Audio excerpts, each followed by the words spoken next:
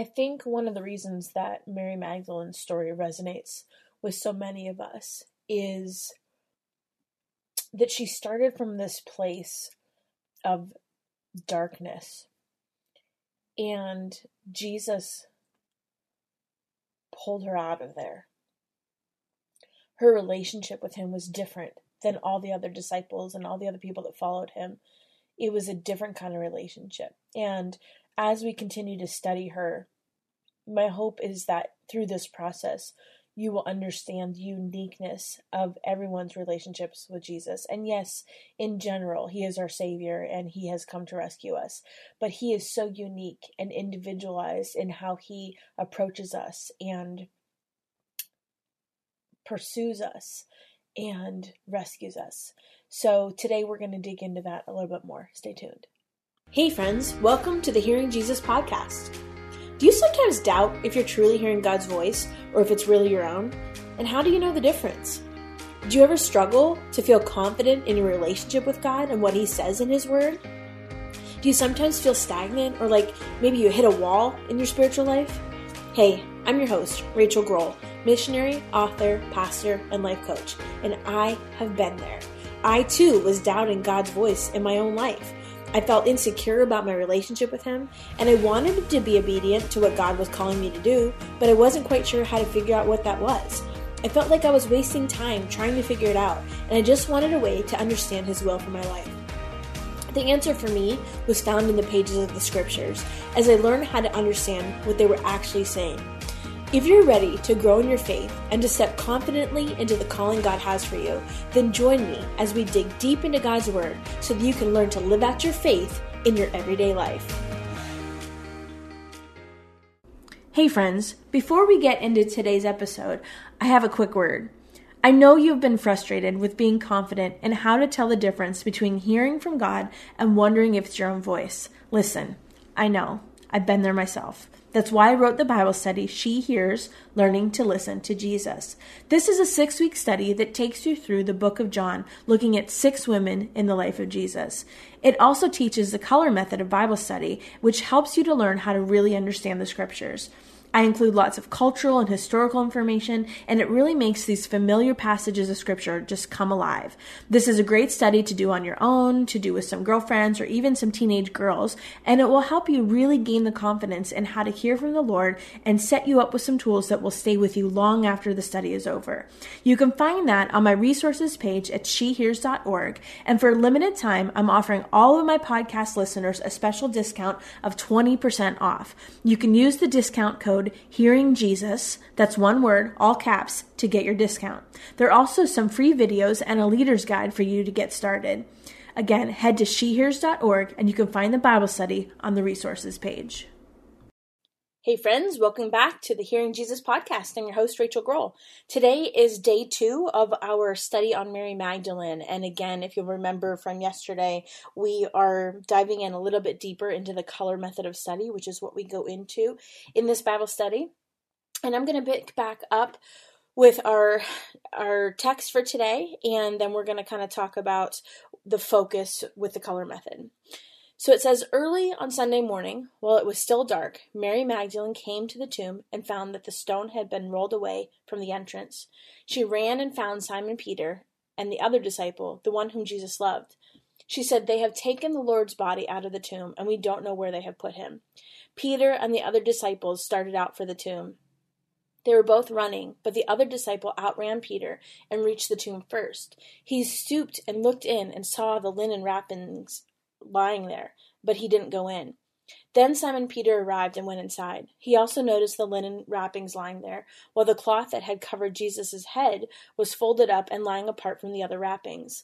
Then the disciple who had reached the tomb first also went in, and he saw and he believed, for until then they still hadn't understood the scriptures that said Jesus must rise from the dead.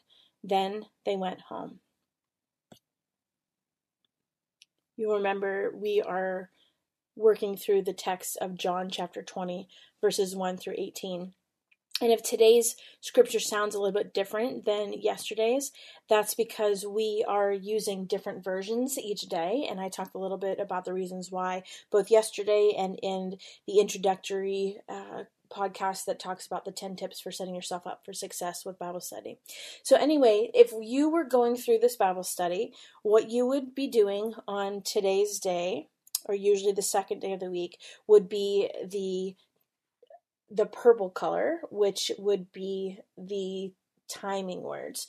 And I'll tell you something that is important about timing is it helps us understand how long the narrative or the story is taking. I don't know about you, but for me, sometimes I would have a hard time understanding in scripture. Are we talking about something that happened over the course of a day or an hour, or is this a couple days? Or, scripture, sometimes between one chapter to another, it can be 100 or a couple hundred years, depending on where you're at.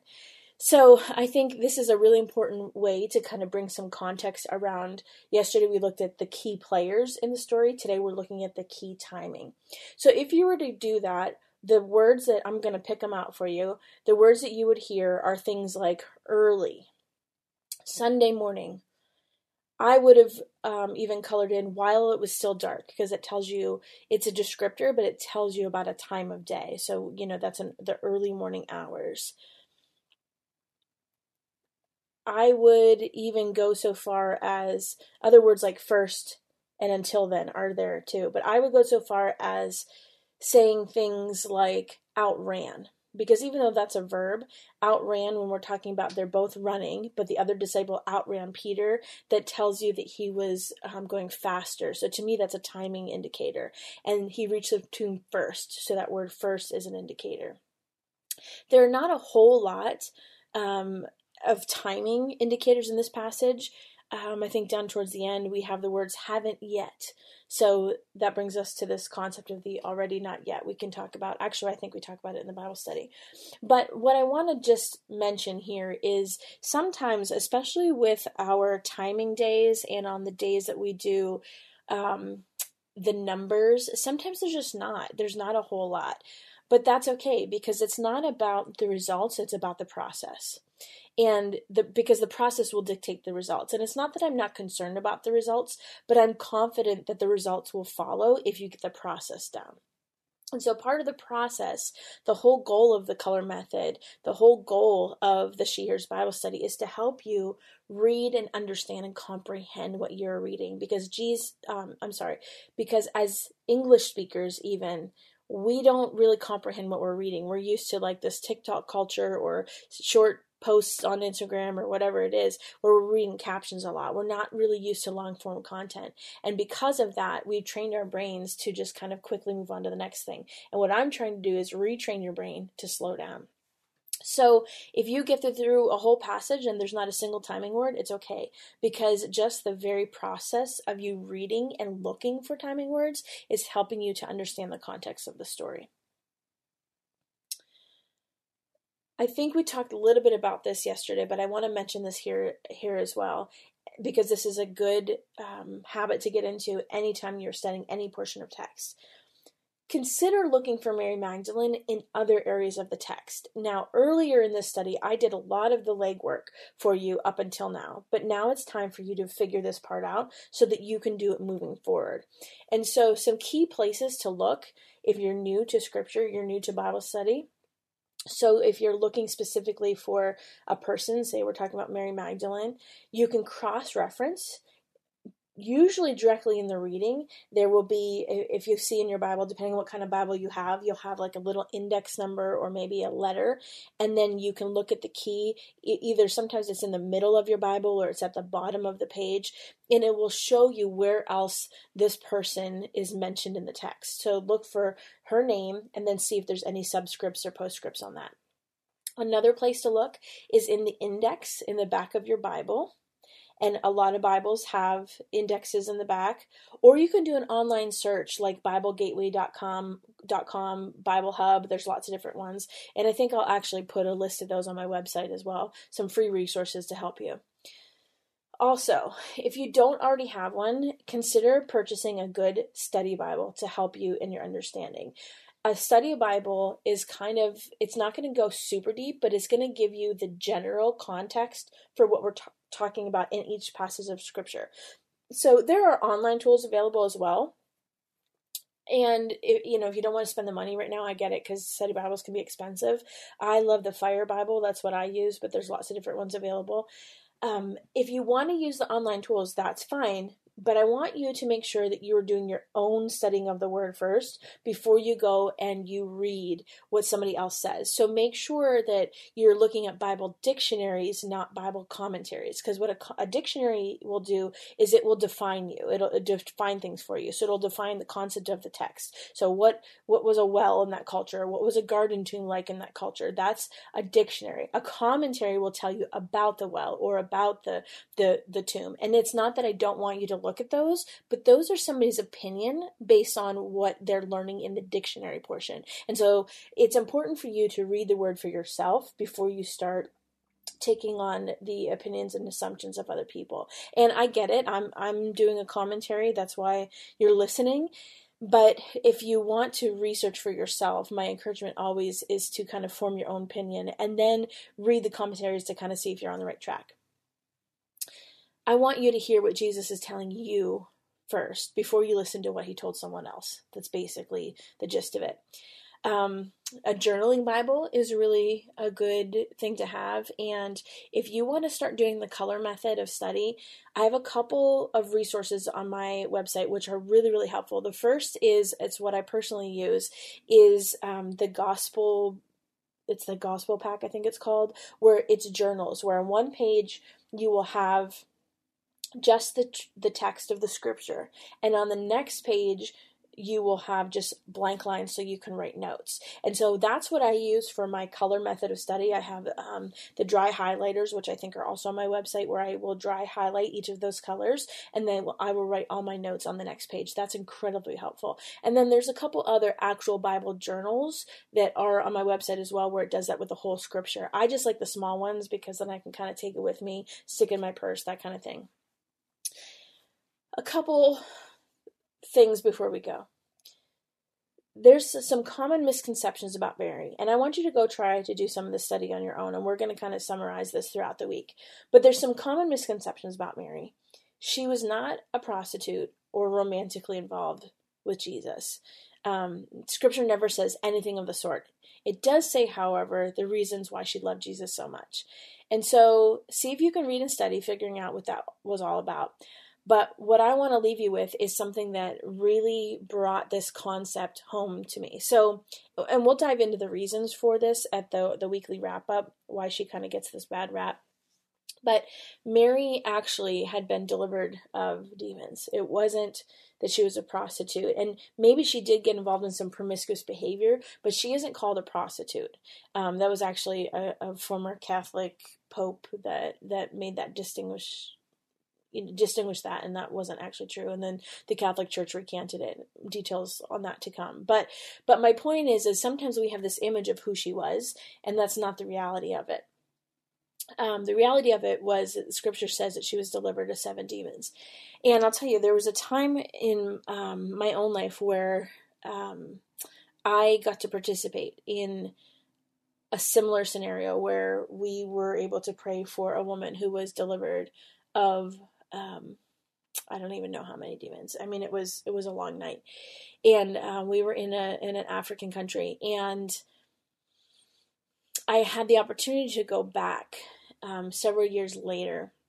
And when I went back, one of the things that we had done is when we rescue women off the street, we don't just rescue them by telling them about Jesus and then that's that. Like, we give them a rescue plan. And so we actually transport them to a different location a couple hours away. We set them up with a business license and teach them a skilled trade and schooling and all those kinds of things.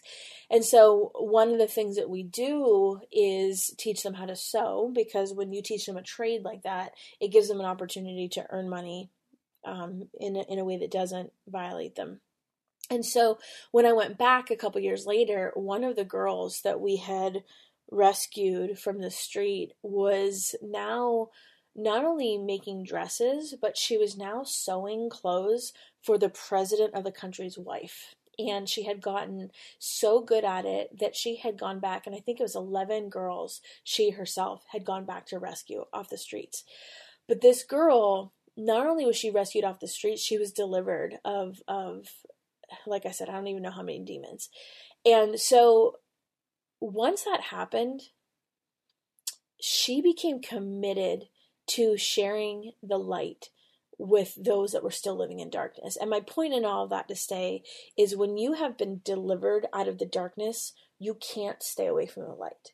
And that's what I think of when I think of Mary Magdalene. Her story is powerful, and there's a reason why she was the first one, the only one at the tomb that morning. So would you pray about that? See what you can find in your own Bibles, and then we'll pick up tomorrow. Dear God, thank you for my friends that have been committed to studying your word and learning how to read and understand and hear from you in the scriptures. God, I thank you for the treasure of your word, and I pray that as they get into their own Bibles and they start studying on their own, God, that you would reveal yourself to them in a way that is real and tangible and powerful. I thank you for your presence. In Jesus' name, amen.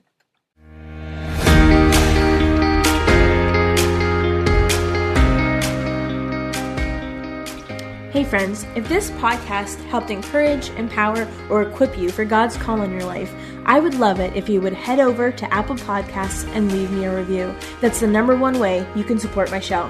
You can also join our free Facebook community or Instagram page where I share inspirational tips, resources, and prayer throughout the week.